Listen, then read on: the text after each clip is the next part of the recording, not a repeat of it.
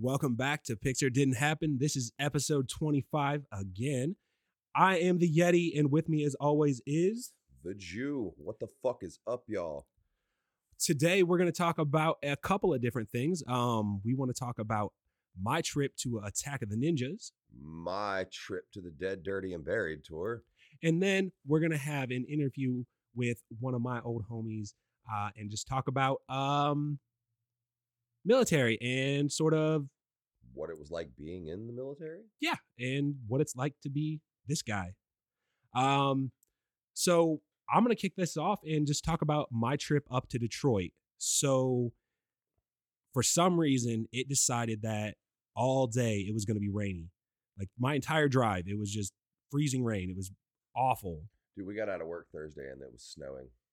I know. I saw that in the morning because I actually had heard, which getting ahead of myself a little, I'd heard it was in Detroit. They were expecting pretty heavy snow that next morning. And I was like, yep, that means we're leaving tonight once this show is done. I'm not going to wake up in snow-covered Detroit.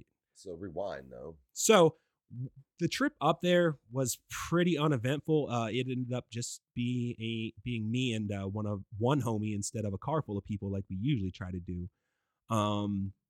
So everything was pretty smooth sailing up there other than it just being really awful driving weather.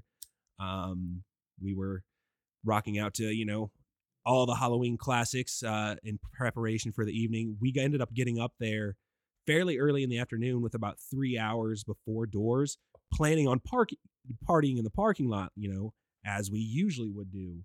But with the weather, that didn't happen. So what we actually did was sat in my car and looked at Facebook for no 3 hours. Lot party. No parking lot. Oh, that is depressing.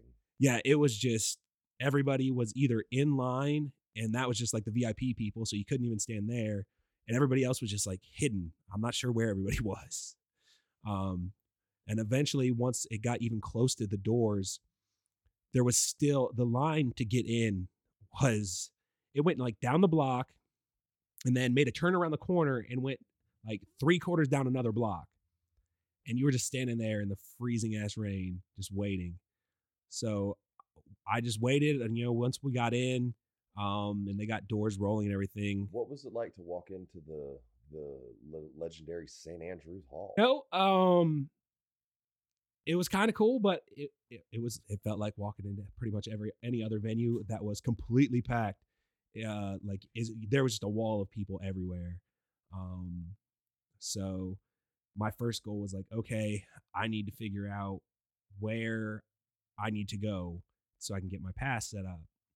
And it was just a big pain in the butt. There was just people everywhere. And it was weird because there was the merch booth was right through the first door. So there was just this massive line blocking all movement right as soon as you get through the door. So that was kind of awkward. But the night was pretty awesome. They did what they always do as far as their set, getting the transitions between the sets. They're very efficient at that, and I love that. That's one of the things that's so cool, that they're able to transition between the acts and keep the show going, and you don't have these 30 minutes of standing in darkness waiting, or longer if it's a clown show. Yeah, or longer. That's so fucking awesome. But honestly, I mean, the night was really awesome. It seemed like a lot of people sort of picked a stage and then stayed there. That seems like that would have been a mistake. Yeah, I mean, I tried to get back and forth as much as I could. I made a mistake the first time, and I went through the crowd and then out to the main hall so I could go back downstairs. And then you had to fight through that crowd to actually get anywhere near the stage so I could get my shots. And I was just like, okay, well, that can't happen again. There has to be something better. And then I found out there was this little side door that, since I had a photo pass, I could just take this little back ways, and it just popped out right downstairs back in the back corner where it wasn't all crowded. Then you just had to work your way up to the front, which was still a fucking nightmare. Good for you on that one, I guess. But oh yeah, it would have made, I mean, if I didn't have that ability, I wouldn't have even been able to get in and out of there to try to do anything. it was crazy how many people it sold out, and I did see that. Yeah. it was very obvious why they could fit no more people in there. See, and that's man, that was kind of the reason that kind of kept me from going this year. Was I knew that it was going to be a lot of people on one night in one venue, split up, and I didn't want to be fighting the crowd the whole fucking night. Right, and it seemed like, and that was the thing. And I know, if, there's, like I said, most people seem to stay in one area. They sort of picked which one they wanted, because those people that sit in the front row the whole show and they don't move. So I knew that was going to be a thing where people were not going to be happy about that, and then one of two options would happen, and people staying at one stage was what they ended up going with, because if you had to try, if had everybody decided to try to shuffle back and forth, dude, that would have been the most ridiculous thing ever. Like, there was just no way, because like they were so tight. Like, there was times when, like, I don't think you could actually have made it from one stage to the next, like, because they were overlapping a little bit on the floors. Not with like the later shows. I was able to get from Blaze's show, and then, but I did some stuff on the Blaze set, and then I actually left early because I knew that Twisted was going to be starting, and I was like, yeah, I'm just gonna get through this crowd before it gets crazy, because you have to, or you're not going to get anywhere near them. Did you feel like you missed anything? No, I didn't, because I was able to stay for the most of the Blaze stuff, and so I mean, I didn't feel like I missed anything. You threw me off my train of thought, man. Anyway, after Blaze, the Twisted set was, I just fucking hit that thing. The Twisted set was pretty fucking awesome.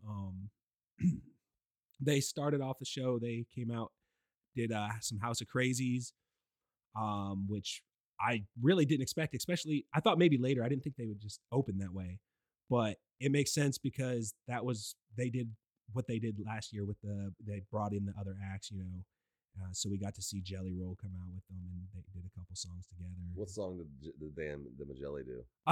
They did Joker, actually, with him, and mostly it was Jelly Roll sort of cheesing at the crowd, because like, we all know he's sick now, but he was definitely drinking after his stage, so he didn't really know what words was supposed to be said at any particular time. But it was a fucking awesome time, and they ended up bringing out a couple other acts to do some stuff with them. Young Wicked came out for a couple tracks, and of course Blaze came out, and they did Lotus, like 3 tracks. So, and that was cool, which I wasn't sure if they were going to do that this year, mostly because I was actually thinking that they were going to do some Venomous 5, which we still have not heard anything from. They're other than the 2 singles. They're just gonna, like, because now they've done they've done. Oh yeah, you're getting ahead of yourself. Yeah, let's go back here. So after they did that, they were like, hey, there's a real strict curfew.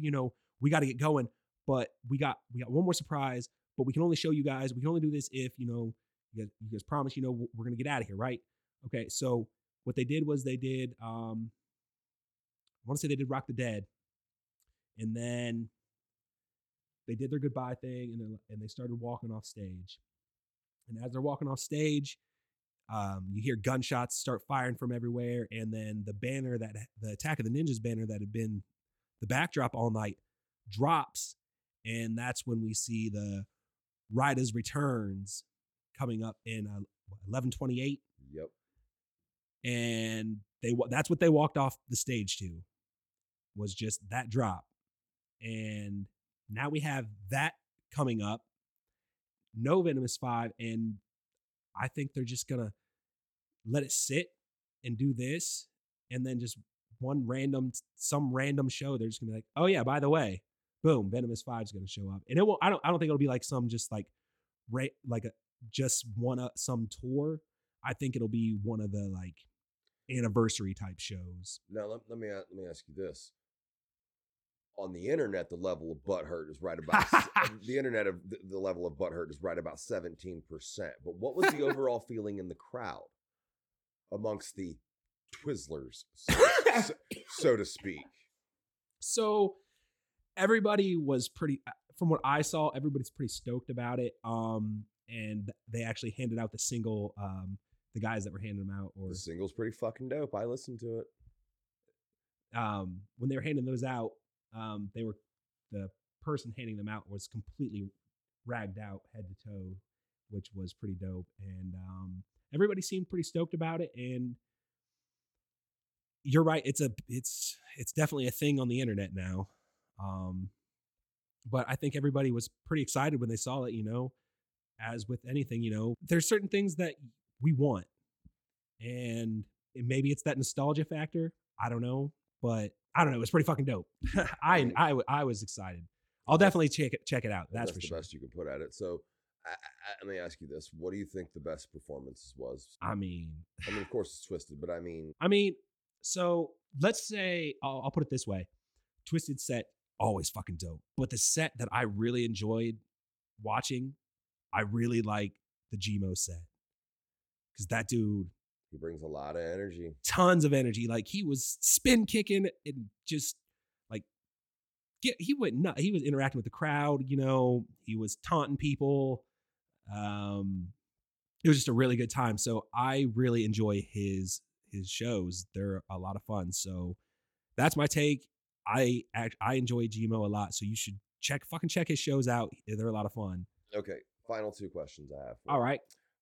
Overall grade for Attacking Ninjas 3. Well, see, the problem is you're gonna have to put it up against Attacking Ninjas 2. Well, that's the thing I'm going to ask you afterward. I just want to know where it stands on its own. So, as a show, I would say I'd give it an A-. And that's mostly just because of the two sets with the separate floor thing. That was kind of complicated, and I didn't really care for that much. Still, freaking awesome night. Definitely glad I was there to check it out. Now, since you breached the question, the $1 million question, how does it stack compared to 2? Do you think that they would be better served having it as a 2-day format again? So I like the 2-day setup, because it did have a whole different level of feeling in the air, but I also understand the complexities to that too. Time, and for people to be able to dedicate those 2 days, that that can be a big issue. Cost can be issues there. So did I enjoy the 2-day format? I thought it was great because I was able to go. But yeah, 2 was fucking awesome. That's going to be on some different level, I think. Like, it's going to be hard for anything to top 2. It was something really special. I will absolutely say that. So I guess it's my turn then, huh? Yeah. Well, I didn't get to go to Attack 3. I have my reasons why I didn't get to go, but because I didn't go to that, I went to what was known as the Dead, Dirty, and Buried tour, which was Blaze, Boondocks, and the Ala Zululu motherfucking AXE. So, just because I love my boys, we had reject shit on the bill. It was definitely some rejects in power. The RIP, as they like to be called, as they're trying to call themselves now. We'll have more on that at a later date, by the way. So, and we also had other friends, Jay Horns and Wolf of the Chaos Clique. We're definitely repping that shit. But this is the first thing I want to get out of the way. If you're a small local bar and you book these acts, don't tell us not to mosh, because we're gonna. It's better if you tell them to mosh, because then you're going to confuse them. Some shit happened. Some really special shit happened this night, and a new clique was born, as it was. And we're calling ourselves the Mosh Pit Kings. And goddamn it, I need a world title belt. It consists of me, your favorite Jew, my friend Billy Butler, who might as well be made of nothing but collarbone. He's so skinny. Another large bearded fellow by the name of Blaze One, who I if anybody listens to this show, I'm sure they know of. And a man I mentioned before who was a performer. His name is Wolf. Wolf's a good homie. But anyway, we are the Mosh Pit Kings, MPK all motherfucking day. But I digress, because it's something I do. The night was pretty fucking sick. Rejects did their thing. I put some postage on my tongue and mailed myself out to the universe, like I tend to do. But it was a bar, and it was crazy because we could come and go as we pleased. People were going back and forth to their car. Nobody was getting hassled. Security, if you can say there was any, was an old white man with a white beard and long white hair. Could have been anybody's grandfather, but whatever. This is the greatest part. So during the reject set, he snatches up Billy and says, "Hey guys, please don't mosh." During Horns and Wolf set, he says, "Hey, please don't mosh." And I looked him right in his old bearded face and I said, "What the fuck are you going to do when Zool comes out?" So And what did he say to that? he did not have an answer. I think it's because he didn't know what was about to happen. So, as expected, Zool hits the stage like they do. And it was not just the four men I just mentioned. Our friend Dat Motherfucker Jenkins, who does not mosh except for Gods of Chaos and for a la Zoolilu.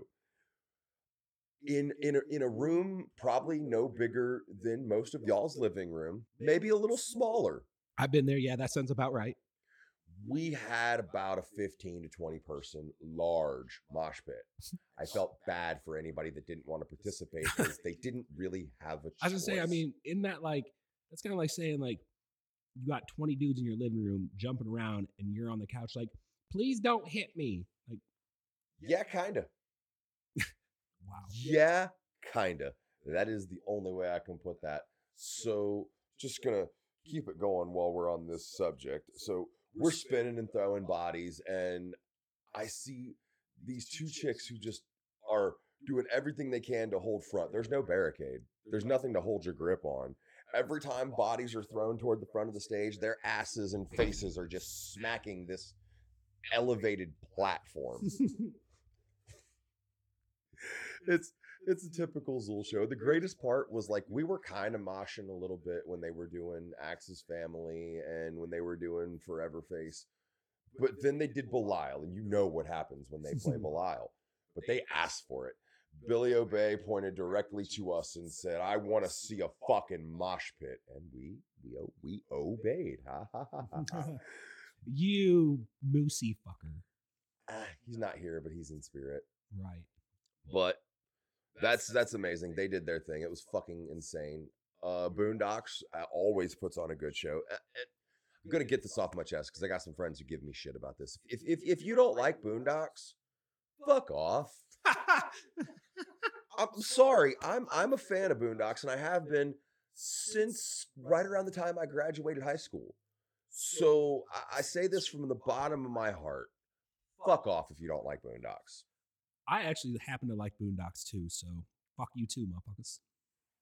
And then Blaze came out, and I fucking love Blaze. The problem is the longer he's gone on, his solo tours aren't like it used to be on Psychopathic when, he'd be going out every other couple months, So it feels like the only time I really get to see him is special events. It was really good to see him headline something.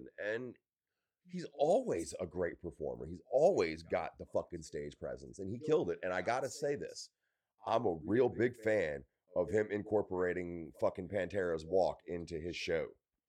Real big fan. Oh yeah, you was telling me, like, how he's done that, what, the past, like, 3 times you've seen him or something? Well, you've seen him. He did it at fucking the 420 show. Yeah, right. So that's 2 times that we've seen it. Yeah. So yeah, that's a regular part of his show now. Yeah, I mean, it's pretty dope. I wouldn't have a problem if he wanted to take a couple other mosh pit fucking metal anthems and incorporated it into his show. I was again at the you end just of the like night, to fucking mosh. Yeah, and at the end of the night, well, actually, every time I walked outside after a show, I said the same thing to security and anybody standing outside. They said we can't mosh, and I smiled and giggled because I knew what I was doing and they knew what I was doing, but they couldn't stop me. Well, right, and I mean, like we've said, if you tell them not to, like, it's not going to be work in your favor ever. I just don't understand if you're going to have these kind of acts at your show. I mean, that's the other thing. Like, you book these guys. Like, did you research this at all to, like, have these objections? Because, I mean, you booked them. This is what's going to happen. Fucking normies in every direction. Guys just at their local watering hole trying to have a shot. And then you got you cannonballing around the Is that Hey, it wasn't just me. There were also several other large bearded men. Oh, I'm sure there was others. I'm just saying, like, they're just And trying I'm to putting have it out their, there. Blaze One's bigger than I am. they're just trying to enjoy their cheeseburgers and light beers. Yep. And then you got you guys going nuts. Yeah. So yeah, so again, so since I missed Attack, I got to do this, and I gotta say, man, I was fucking so happy I went to this show. It was one of the better local shows I've seen in a very long time. And that, Everybody held it down. Everybody fucking killed it. and see, and that's the important thing, is making sure that these local shows can continue to happen. I mean, if I remember for a while, there was only like one place you could go, Bogarts. and you can't, All we fucking had was Bogarts. and you can't even go there anymore because No, 'cause they they don't won't like house us there. anymore. So it's kind of, I'm liking that there's these other spots that are popping up that we can try to. Speaking check of out. other spots, it's already been announced, but I'm just going to go ahead and announce it here. New Year's Evil is back in the mid fucking West. Thompson House, motherfuckers. We are going to fuck shit up. We promise to be respectful. I don't. I promise nothing. All right. So that was kind of our weekend there, or pre-weekend, since it was Halloween. Your weekend. Wednesday, my Saturday, Yeah. my Friday. Fucking great shows. M&E is fucking killing the shows. I'm loving it. Always have a great time. So we want to go ahead, and we have an interview with an old friend of mine. Old, like I'm old. You are fucking old. It's true. Anyway, we're going to talk about sort of some of our early days and that military life and all those awesome things that we do. So without further ado, here we go. All right. Well, All right, give me one. so like I was saying, let's sort of go back. I got my buddy Jew with me here. What up? What's going on, sir? Just sitting in the Yeti cave. So some of the stuff that we've talked about is something that actually I don't talk about often anymore is the military couple years there. And that's one thing he wanted to touch on, and I feel like it's probably a good time to sort of talk about it a little bit. Yeah. Because that's sort of where everything sort of happened, and where we met was fucking at the 215th.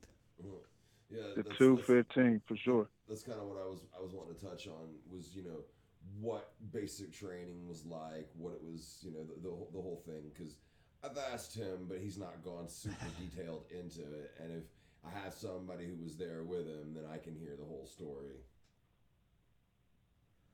Basic training. All right. I mean, there's all kind of ways we can kind of go with this. What are you looking for? Well, so I mean, basic training to us, that's pretty normal. I mean, it's kind of what everybody expects, right? You do push-ups because you fucked up. You do push-ups because somebody else fucked up. And sometimes you do push-ups because you didn't fuck up. Yeah. In my opinion, being, what was I, 17, 18, like about between 18 and 19 when I joined and went through basic. Back on it, it was just a whole mind remapping. Like, I don't want to use it, but I'm gonna use it right now. It's a reprogramming, man. Like, you go in, it's a total breakdown of whoever you thought you were. So when Paul sit back and say, you know, you're doing push-ups for the wind blowing, that's exactly why. Yeah. Like, hey, it's 10 degrees out and we wanted 11 push-ups. Like, it did not matter. It really put you into that space of, like, you ain't who you thought you were, and we're about to mold you until you figure out who you are. That's kind of the high level idea I have of it. While I was in it, man, it was, how am I going to get swole? How am I going to become the universal soldier? It was all kind of stuff that was going through my mind, looking at the various personalities in terms of the drill, you know, which ones we want to clown on all the time behind closed doors because she had a mustache or whatever. Like, it didn't matter. Like, you had I wouldn't call them like wrestling matches, but you had like your fight clubs in the middle of the night. Like it was crazy, crazy little side stories to just being a disciplined, human being. After the lights went out, it was everything was on the table pretty much. Did either of you participate in that? I tried to not get fucked up and shit because I was barely getting by. I've always been a big guy, so like I'm already a target. So I'm just trying to get through this without getting noticed as much as I can. Try not to get Full Metal jacketed.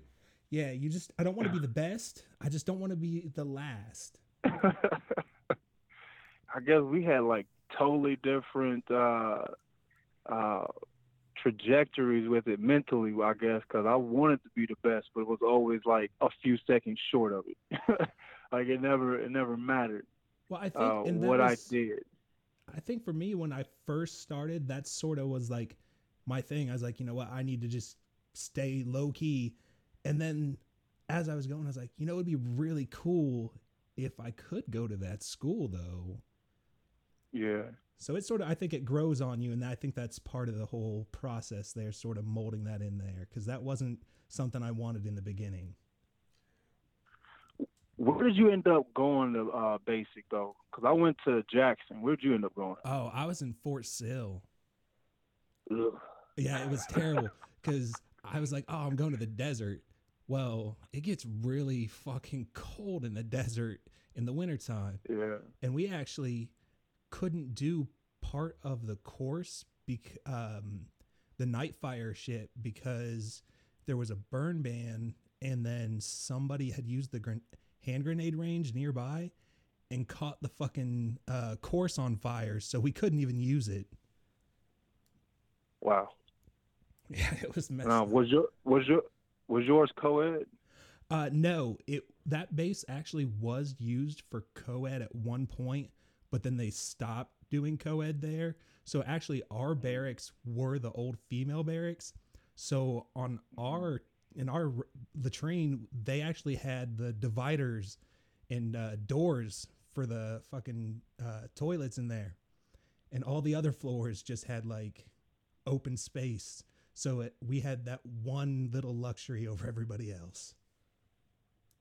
Yeah. Not my luxury, though. I had co-ed experience.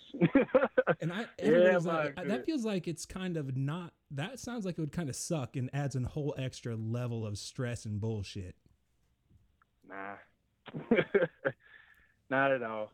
Not at all. It was cool. I mean, you say the stress, like it was just cool to still realize that like there were still other genders out. You know what I mean? Like you had a female drill sergeant, where you start off and it was like, man, she's hit. And then 9 weeks in or whatever, you're like, man, she ain't too bad. Right. It's like with the right drink or two, I could go for it. And actually the first time I ever saw a female drill sergeant was when I actually made it to AIT, and it sucked because I still had this tattoo on my hand that I'd got a waiver for to get in, and nobody noticed it in all of basic training until I was shaking the drill sergeant's hand when I was leaving. Well, it was the first thing she saw, and she immediately started about gangs and racist, and I was like, I fucked up already.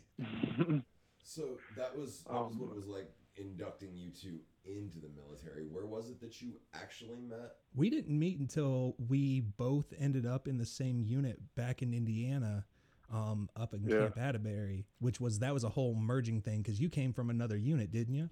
No, I came straight from AIT and straight to the 215. I can't remember who came first. I can't remember if it was you or myself, but we just kind of linked up. We just had like a little bit of a vibe, like right out the gate. Definitely from different faces of the earth, personality wise. But yeah, because I know when we had got there, like actually it was like the first day that I remember I was leaving, and I ended up, some NCOs had taken me with them because I didn't know anybody or have anywhere to go, and they were like, "Listen, it's our time. Just know that it's coming, so start getting ready. And it was like immediately everything came down and we were doing all kinds of fucking training and a lot of time spent together at that point. Extremely a lot of time, like for real, like a lot of time spent together, learning about each other's families, learning about each other's like hobbies, likes, dislikes, joking style, because that's important in the military. You got to know everybody's joke style, like what they think is funny, what they don't think is funny, and just roll with it, because that's really what gets you through. Oh yeah, because you'll end up choking somebody, because as soon as you said that, I actually thought of one person. And fucking Wyke, if you're somehow listening, man, we love you, bud. Jesus. I especially love Wyke just because I love the way you guys interact with each other. Oh, Jesus. I love them. Like, you guys have all been like brothers to me, and going through that becoming a man type. Like your friend said, coming in through basic was like your introduction into it. When you get to your unit, now you're kind of forming those family-like relationships. And that part of it, I'd say, was one hell of a growth experience. Whatever you feel about the military, good, bad, or indifferent, there's a processing or transitioning part of any person's life when they go through that. You go through it with other people, and you never really feel alone. Like, you experience like all the same emotions around the same time, or you find out strengths, weaknesses, and things of that nature all at the same time, and various personalities and backgrounds on how to deal with it. It was a bittersweet type of experience for sure. Definitely, and I can think of so many, like shit. It just flew away at me. Reach for it. But yeah, once we sort of went through, we did tons of training, and we went some stupid places and did some terrible things. Fucking, Texas though, San Antonio, I enjoyed my time there, except for that like last time we went down there just before we left. Was there a story there? I mean, listen, everybody knows that the branches, we poke at each other a lot. And we had to, I don't know. Did you go to the first group, EC, when we went down there, or were you with the second group? When we went to do the training at, what was it, Bullis? Bullis, yeah. You had to have been there when we did the morning news, right? Oh, yeah. That's right. We did do the morning news. Yeah. That whole... So we were in this fucking, like, what were those, like, really long sheds? The hut mitts. So for normal people, it's kind of really like an elongated shed with no doors. Yeah. And we did like news shows every morning or afternoon or whatever it was about just fucking dumb shit. Nothing, yes. Not a damn thing. But it was so fucked up. Because we were there and just trying to make the best of it, and then the Air Force showed up. Yes. These guys. And you talking about when the Air Force showed up? Yeah, when they showed up and they couldn't stay where we were. Yeah, when they showed up, they made us. Well, it's almost like when the Air Force showed up, it's kind of like when you figured out that Santa Claus wasn't real. Like, we were thinking we were doing something, like we were living, we were training, we were doing all these great things, and then all of a sudden the Air Force showed up and made us feel like second-class citizens, third-class citizens, because our living conditions were so poor that they had to get like some sort of stipend just to kind of pay them for living under their means. I was like, what is this? What do you mean? What are you talking about? You get paid to live in this. Like, I've been sweating my balls off every single day praying for rain and wind just to break the humidity so I could sleep comfortably. You're saying, like, you're getting paid for your suffering? Like, what is this? Why did I join the wrong branch to be treated so unkindly? And then they managed to somehow get hotels. Yeah. And we continued to stay in these fucking shacks. And you guys eating packaged meals. Ugh. Yeah, that was actually that training there. down in Texas, that was one of the last things we had done. I think it's safe to talk about it now. I think those missions are over. Yeah, is nobody in a black van going to shoot up with the back off my head? I fucking hope not, because you'll realize there's nothing to talk about. But after we did that, we got to go up to Washington, which is actually, I liked going up there. It was fucking cool to see the mountains and shit, even though we got stuck with the extra training and all that bullshit. Yeah, you know what? What was that? That was Fort Lewis. Fort Lewis. There we go. Fort Lewis. I'll tell you what. That was a nice experience, but the only thing I can remember is during my promotion, a man calling me Jerome instead of my actual name, and not giving a damn about correcting himself. That's the only thing I can remember. Damn the training, damn the joke, damn the cafeteria, all that. Don't even remember. I remember my man's front and center during my promotion saying, and from PFC to specialist, Jerome Abercrombie. I was like, wait. My name is Jermaine. He was like, nah, sound same. I was like, bruh. Oh, Jesus. I was there like, bro, this is going to go in somebody's history book some way, somehow. You don't know who I'm going to become? I could be, oh my goodness. Like, and then they're going to read. He was like, and he was promoted. Jerome. Like, no. Oh, God. I know. Wow. And then I remember getting beat up by Sanderford. What? Because he was, not literally. So remember Travis, he was doing all of his MMA stuff. Like, he was just rolling around with guys, and I came in, with a very, very stout wrestling background, and he was like, yeah, well, let's show me what you got. And I was like, I've never really fought before, but I ain't scared of nobody. And yeah, I should have been. I should have been. I should have been terrified. My man was out there like, oh my God, I think I was working at least at 110%. He was sitting around 25% because I had like no clue. Yeah, well, and I think he was super into that, wasn't he? Yeah, he went for the choke, and my God, I think my eyes got real big then. They got really, really big. I think that's the other thing I remember from Lewis. So, again, I asked though, so you guys said you'd gone overseas together? Yeah. That's what I really want to know about. What was it like over there? Well, that's actually from Lewis. We got to take the lovely trip from one side of the country to the next. And then we got to hop to fucking Germany for like a hot minute. So I get to say I've been there, but I don't really, I saw the airport, part of the airport. Yeah. But from there we got to go to Kuwait. And that was a fucking shock to me. I don't know how you feel about it, but holy Christ, that was a whole different world. Yes, it was. I tell you what, and if you don't mind, I'll jump on it.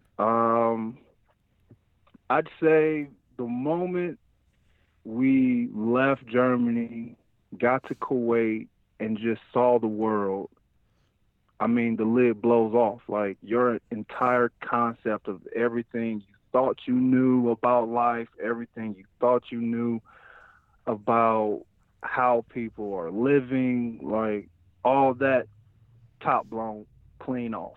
Like, your brain is opened up, like, massively, at least for me. Was it a shock? No. Couldn't even tell you what I was expecting when I first touched down. At first, you kind of like this feeling of like, man, I definitely got to be in a movie somewhere, because this is what this feels like. You're in, what was it? We was in one of those like touring buses, right? To get from one spot to the next and just riding along.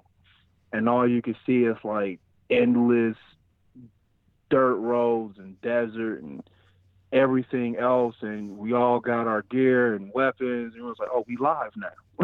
Like, yeah.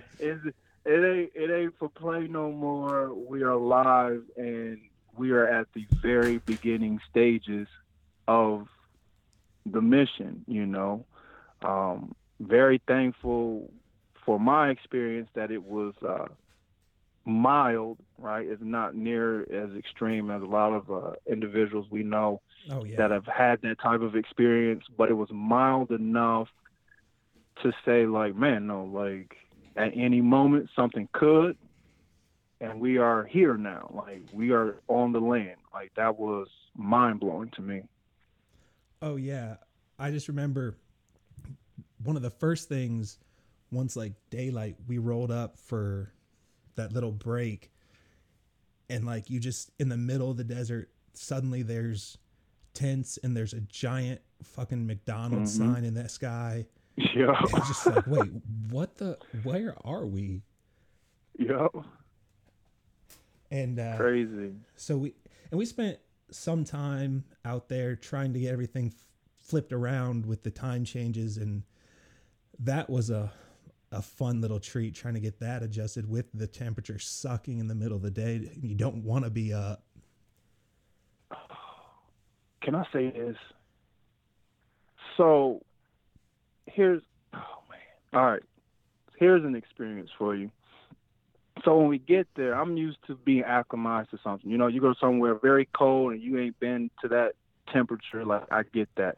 But nobody told me I had to basically acclimate myself to being surrounded by these meat beater beds. Like, when we first got there, it seemed like the most depressed mattresses I have ever seen in my life. I mean, I think I triple layered the mattress. Like, I know these mattresses have been through it, because there's a lot of people that's been through these mattresses. You know, like, this is absolutely crazy. We got to sleep at these places for like, what, 2 weeks to acclimate? Yeah. I'm like, man, my whole experience was just to, oh my God, kill the ghosts of dudes past. Like, get up from around me. Like, I have no clue what I'm into right now. This is crazy. I think I stayed up most nights watching movies at the theater, right? Yeah. I know a bunch of us. That's where I first really started playing Magic, actually. And we would stay at one of those rec centers and just play Magic till like 5 a.m. or something. Yes. Because just the thought of being in the mattresses for longer than a couple hours just had me. Like, I just couldn't do it. And I think one morning I woke up with my bare face on the bare mattress and just felt absolutely disgusted. Like, I didn't. Oh my God, that was terrible. Balls. Yeah. Oh my God. That place, it was weird too, because like you're not there, but it's just a weird place and feeling to be at that place. And then we were there for a little bit. We actually went to a shooting range, and it was I actually had one of those moments that was kind of like, holy shit, this is a movie. Because as we're out there waiting to fucking check our weapons or whatever the fuck, off in the horizon, fucking 3 camels just start walking by, and I'm like, whoa, what the fuck is this? I must have been asleep. I couldn't remember that. I remember it was early as hell, though. I must have been asleep. I think I slept just about everywhere if I was comfortable enough. I mean, I remember the pictures. Oh, places become comfortable real quick. Super quick. But now, I mean, once we got to actually the actual base, it was the first night was kind of odd, just trying to figure out where everything was and moving everybody else out and us in. That was a whole thing. And then I know when they split up all the bunks, I ended up with, we had a couple guys that had just sort of jumped on there at the end, and you just get shoved 3 guys into these, I mean, Connex boxes. I don't know what else to call them, really. Yeah. It was our apartments, man, pretty much. Yeah. I feel like whenever I say Connex box, people are like, what the hell's a Connex box? It sounds like you guys were living under a state of constant readiness, but just battling boredom at all times. I mean, that's a lot of what ended up going down. I mean, we did EMS service for the one half of the base. So there was a lot of just waiting and anticipating something to happen. And a lot of Rock Band was played. Oh, I can just see you guys. I can just see you guys in your camos playing fucking with the plastic guitar and drum band shit. Well, that is very true, because what we did 24-hour shifts or 48s, one of the two. 48s. I think we did 24 where you're first or second up, and then the next night you're first up, and then you have those 2 back-to-back off days unless there's meetings or PT or, you know, other assorted activities. Yeah. I mean, I'd say this. I'd say 85% of our time spent, I'd say, was very, very light. Oh, and yeah. then there was some spiked moments. I mean, it's a soap opera at times. Oh, God. Like, you It's a can't soap have opera. females in here. Right, like it's a soap opera, all kinds of like little side quests, if you will, just popping off, you know, until like something else would happen. Oh yeah, there was all kinds of shit always popping off, just different dumb shit, because there's not a whole lot of places to go. I mean, we actually had a lot of options, way more than most people would, because we were on an Air Force base. But even then, you're going with a group of people and you do pretty much everything together for us a long ass time. Yeah. There was a lot of pranks against the fire department there for a while.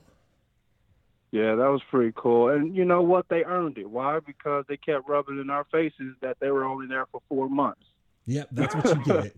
It was messed up, them rolling in and out so quick. Yes. It's like, oh, a new class. Great. I sure would love to be home as well. Yeah. And it was like, thank you so much. I think we saw like 2 rotations. Yeah. Before we got home. So, man. Let me ask this: Did it seem bigger than like it was going to be once you got there? Like you said, you seemed like it was a whole lot of inactivity. Was it anything like you were expecting? For me, I honestly didn't know what to expect. I think when I look back on it, and I speak to my wife from time to time about my experience, it's all the stuff you would have never thought about. So not to try and get too philosophical or anything else like that, but I thought initially that I'd be out there. There might be some, patrols that I might have to be a part of, and clinics and things of that, rotations and things of that nature, which no patrols, but those clinic rotations definitely happened. I didn't think I'd have as many freedoms as we had. I think the internet was a big thing then, because if you had it, man, you didn't have to go to the NWR and wait a long period of time. So I was fortunate because the Connex that I got into already had a line straight to it, because the guy had already lined the previous owners up. Well, shit, so I paid that little. Yeah, I paid that little bit of whatever, man, just to keep in contact. Never really had to leave the Connex too often. Yeah, that was the few times I really left, was to go use the internet so I could write back home and check on what's going on. Yeah. All the emails, I think it was Facebook that I was active on. So all the Facebook messages from time to time that I had the opportunity to send messages back. That was definitely a big deal. Instant Messenger was huge. Oh yeah, huge. And then that secret I believe backdoor phone number thing that we had going was pretty awesome. Yeah, which was also really good. What was that? I don't even remember how it worked, but somehow we had a number that we could call, and it somehow helped connect back to the States and saved our fucking calling cards somehow or another. Nice little skill. Yeah. I'm always down for a hustle. So I guess to close this little part of the interview, I just want to ask: do you regret any part of your enlistment, or are you glad you went ahead and went through with it? This is to both of you. Wow, that's a heavy side there, Warner. Yeah. I mean, I've thought about like if I would have done something different, but I'd feel like I couldn't because of all the people that I ended up meeting. I would never know them, and like, you know, Sergeant Hebel and fucking, you know, Snake Dog and Sergeant Grabby Paws, like none of that would exist, and I don't think Those characters wouldn't exist. yeah, so like I just don't think I could change anything because then none of that happens, and I don't think I could want that. Yeah, I'd say I'd have to agree with you.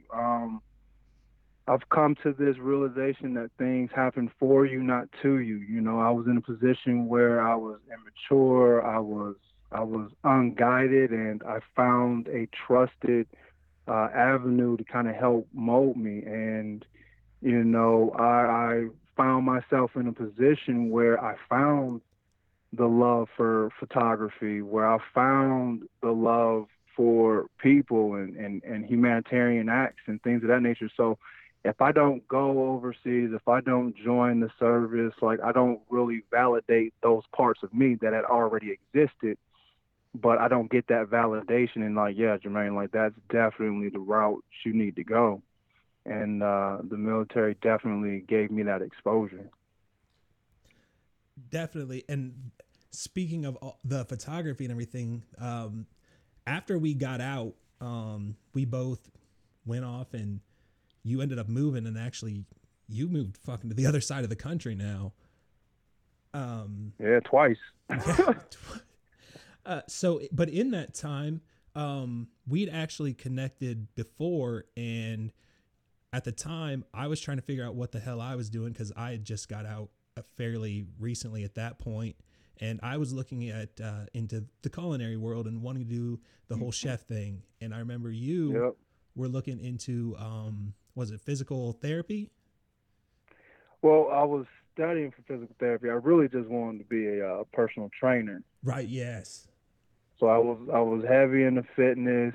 I'm still kind of am, but fitness, like that whole thing, and we were like, man, we could definitely partner up. I was like, you get the whole nutrition thing down, and all I gotta do is train some people. I was like, we're gonna change some lives. We're gonna do this, and it kind of puffed into smoke. But yeah, it turns out, you know, for some reason they all want that damn piece of paper that says you know what the hell you're saying. Oh, absolutely. I believe I'm a pretty good interviewer, but I couldn't claim that I'm a trained journalist. Right. But we did find something that, I mean, yeah, there's classes for it, but from there, our paths cross again as we both decided to pick up a camera and start shooting things.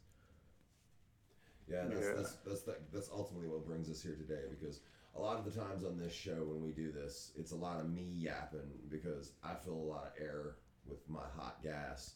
But this is about photography, and this is something that I don't know a whole lot about, and I always defer to my friend on this. So, Paul, why don't you and Jermaine here wax photography? Tell us what brought you to this camera world.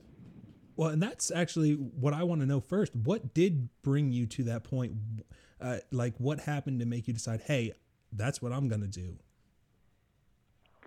For me, I needed a way to express myself. So the order of events came that I took an elective, right? I always knew I was somewhat creative, but I took an elective and was like, oh, I could definitely do that.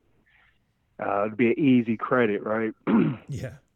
Then for whatever reason, I felt, in my own opinion, I put way more effort into it than what I felt my classmates were putting into it. I was like, man, my pictures look way better than y'all. It's like I'm not trying to judge per se, but it's like for some reason you are the one that's just trying to get a credit, and I'm trying to, actually get something from this, if that makes any sense. Oh yeah, yeah.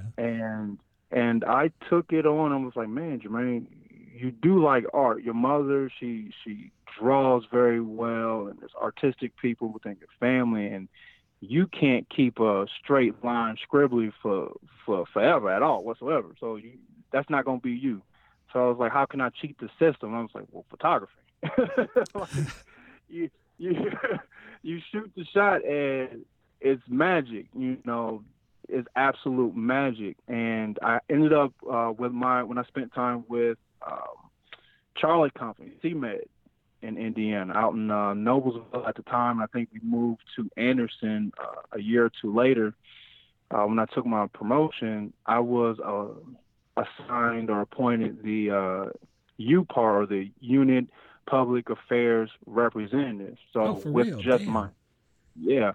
so with just my iPhone, right, I was just shooting shots, like, doing all kinds of what I thought were like really dope pictures of us in our training events and submitting them, to the command. And I was like, this is really good stuff, Jermaine. Like, I'm honestly just pumping myself up. Like, yo, you should definitely be doing this.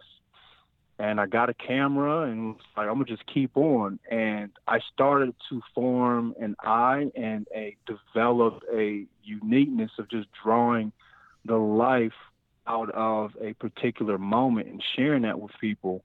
And I wanted to continue to do that. I started to think I want to do it for pay, and then all of a sudden I was like, oh, people's issues tend to kind of bleed out and everything, and they don't really, vibe with the artistry, and that's the space that I was in mentally.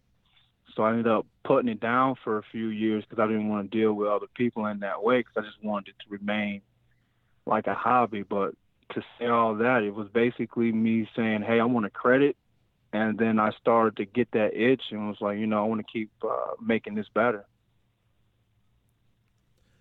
Yeah, definitely. That makes, I mean, when I started doing everything, I was just like, well, I just kind of want to do this. And I had like a birthday gift for an eBay gift card or some shit. And I was just like, I don't really know what I want that's going to cost, about $50.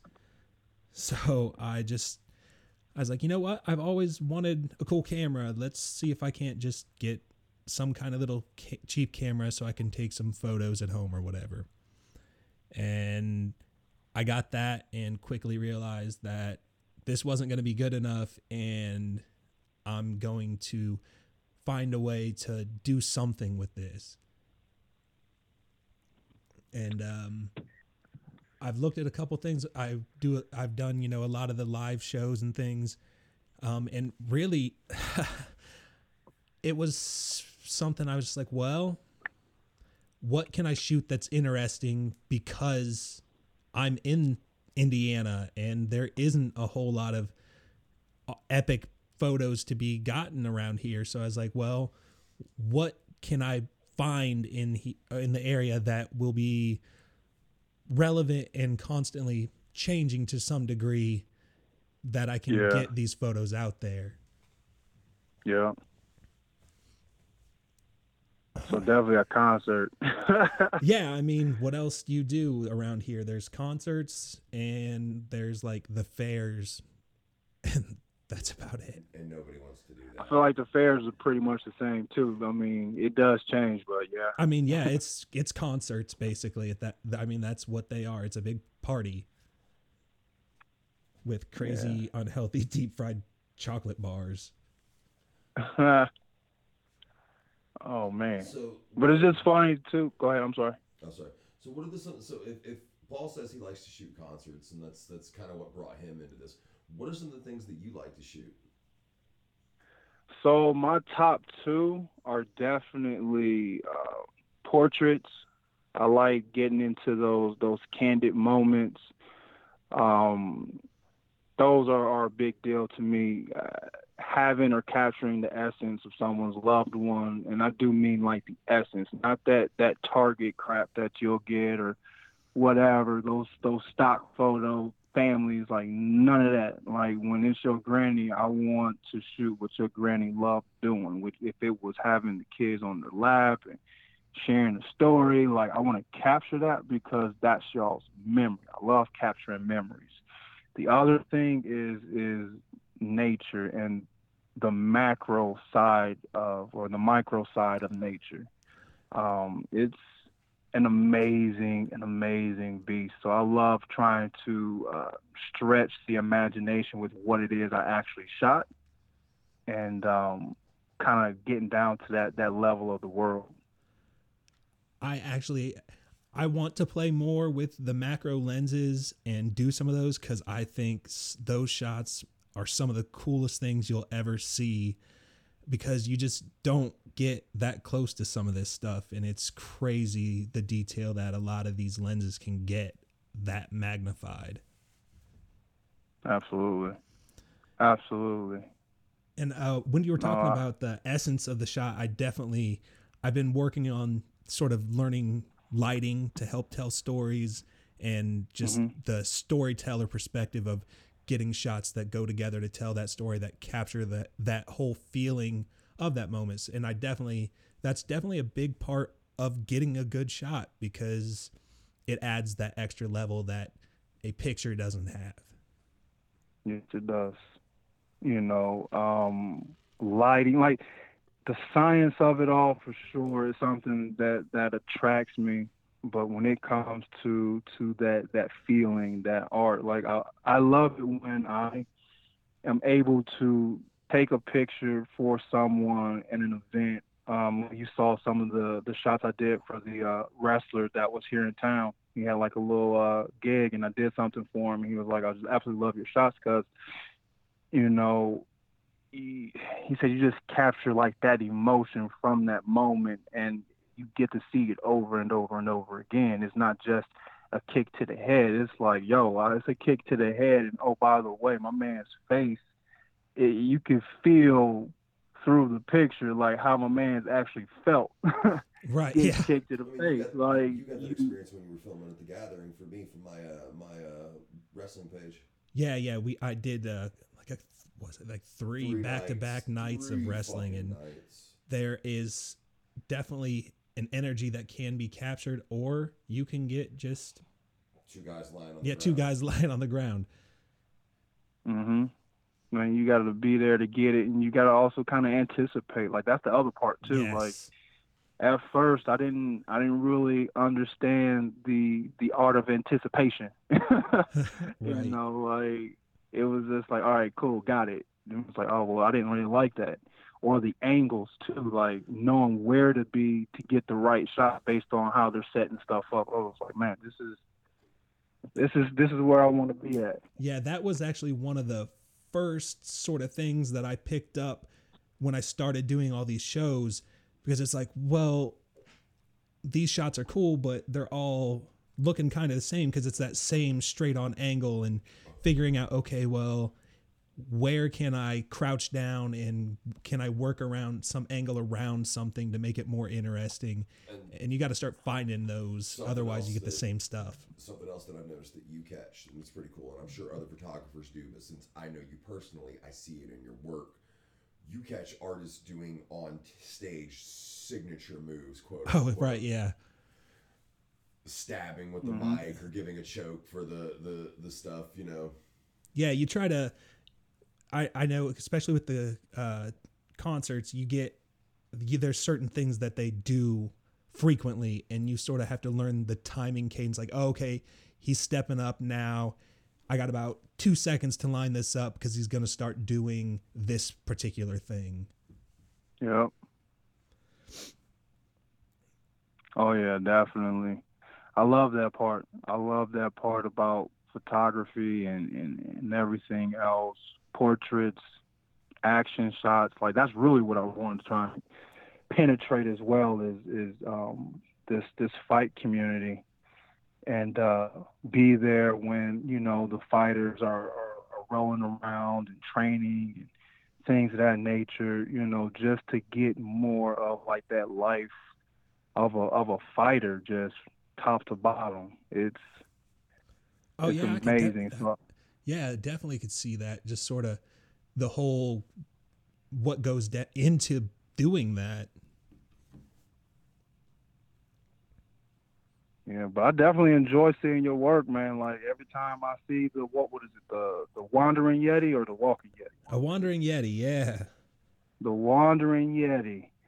Man, I see that and I see the photos pop up every single time. It gets a heart from your boy because like I see a lot of the work you put into just capturing what it is to be at one of those concerts. And then also I wanted to tell you, so it's a great opportunity, I see the progression too, right? Like I see from when it was the first time I saw it, right? When I first started seeing it, I was like, oh my man, he's doing photos, is dope. But now to this point, when I was like, oh, there's growth too, so there's definitely a visible growth, and I hope people are able to see and appreciate that.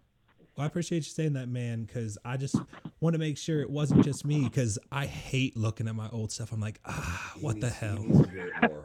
I tell him all the time how good he is. He needs to hear it more. But I'm actually finally going to get to go to a show. I've taken a long-ass break after the last big show I did, that big festival, because that was draining on every aspect of my life. It was a long fucking time and a lot of fucking money. Yeah. So, yeah, but man. I'm about to make the trip up to Detroit here this coming up week. Well, by the time this is out, it'll be over. I'm going to Attack of the Ninjas, so you guys all know that. Okay. I won't be there for this one, so the whole Pixar It Happened crew will not be in attendance on that. Yes, but I'm gonna go try to do that, and hopefully I can get some new stuff. I'm really thinking there should gonna be some cool stage props that I can work with. That always makes it a lot of fun to me, like being able to get a different background than just the small stage and the doors and all that fun stuff. That's something I'll say. Say what you want about the underground music we listen to, but they always have a pretty dope stage set. Yeah, they were trained. They're following the footsteps. Stage shows important in the music industry right now, because if I remember right, most money seems to be coming from tour sales. But yeah, nobody makes money off albums. And, Mm-hmm. Yeah, there's no money. Yep. But man, I tell you, I do appreciate you coming on with us. It's been forever, and hopefully we can work on something together sometime. I might have to get out that way where it's warm and not fucking freezing right now. You talking about out here in Vegas?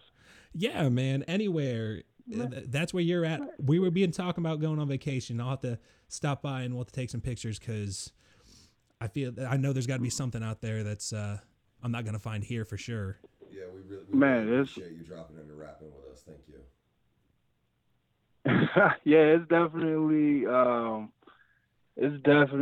a nice community out here, an expressive community. Like the art district is amazing out here.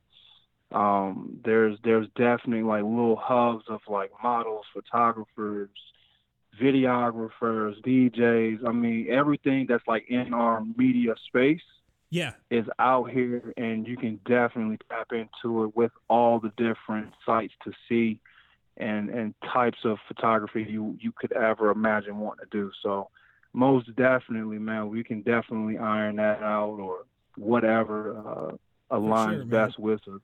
Definitely, because that's something that's totally foreign to me. Like, it freaks me out. Like, I couldn't imagine having that much competition in one space. And not necessarily, I don't mean competition, but just having other photographers, like, you show up like, okay, I'm going to take these pictures, and you're just like, there's like 17 other people here right now. I'm going to just go over here. So that would just be a weird thing for me. I don't know. I feel that. I feel that. But I think you'd be greatly surprised on kind of how the community works, man. Like photographers know what photographers go through. I think it's more or less, and what I'm discovering is just getting over that self. What do you call it? That self degrading type, like I'm not good enough type feeling or whatever. Like everybody starts somewhere, everybody goes through something, and there's a lot of dope photographers out here that will share their time with you. If you allow yourself to feel worthy of being in that space, man, because it ain't that deep, man. We all learn from each other. For sure, man. Well, we appreciate the time, brother. We're going to get out of here because it's already getting dark here in the Midwest. Fucking winter's settling in. For sure. Man, it was definitely great catching up, man. Thank you guys for letting me on. Yep. Definitely, man. We will definitely get at you at some point when I come up with something that we can do together again, man. Absolutely. Take care. Yeah, you too. We usually don't have something extra after these interviews, but I gotta fucking add this. If anybody knows anything about me, they know I'm a wrestling fan. If anybody knows anything about wrestling, they watched the Crown Jewel event in Saudi Arabia.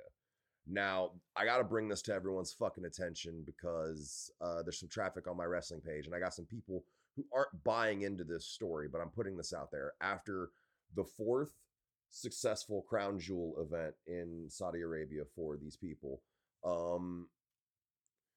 as the WWE employees were attempting to leave, they were pulled off of a flight and said that it was due to mechanical issues, and they were detained against their will back at their hotel rooms. Now Brock Lesnar had his own personal plane, so he flew the fuck out on his own. Vince McMahon left with some of his personal handpicked people that he always has around him. He's gone now, and here's the real thing. I don't even know if the situation has been completely fucking resolved or not. I don't know if the 12 to 15 employees, including writing staff and performers, have made it home yet. They weren't on SmackDown this Friday because of this event. The only names I can know for a fact who were involved are Luke Harper, Buddy Murphy, and Rusev because of tweets that they've put out. Now, this is where things start to get murky and honestly downright a little fucking frightening.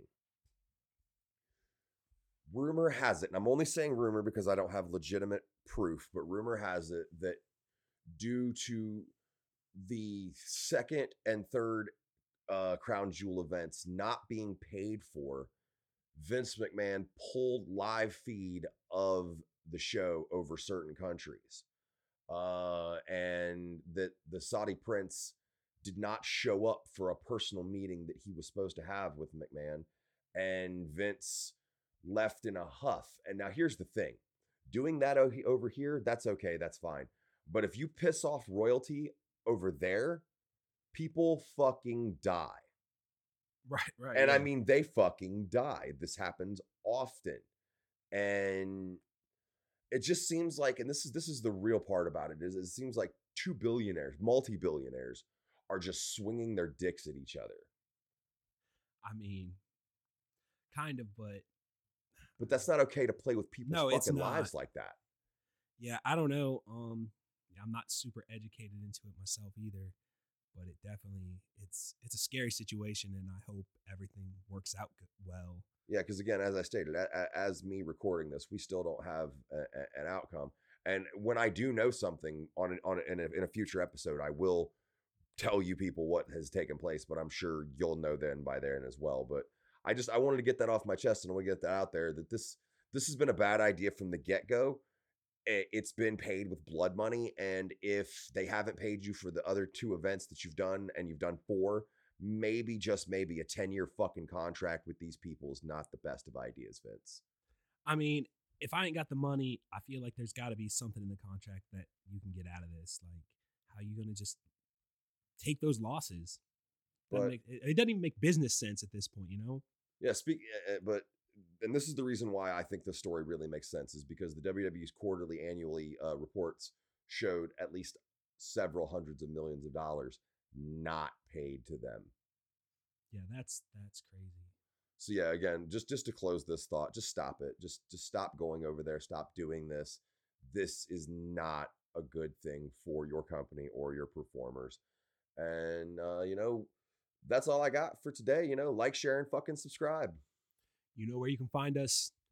WanderingYeti.com. Picture It Didn't Happen on fucking Facebook and Instagram. And like 9 other fucking podcast spots. You can check us out, Spotify, iTunes. You can fucking find us if you really want to. Check us out. Thanks for hanging out with us. We'll catch you all next week. Peace.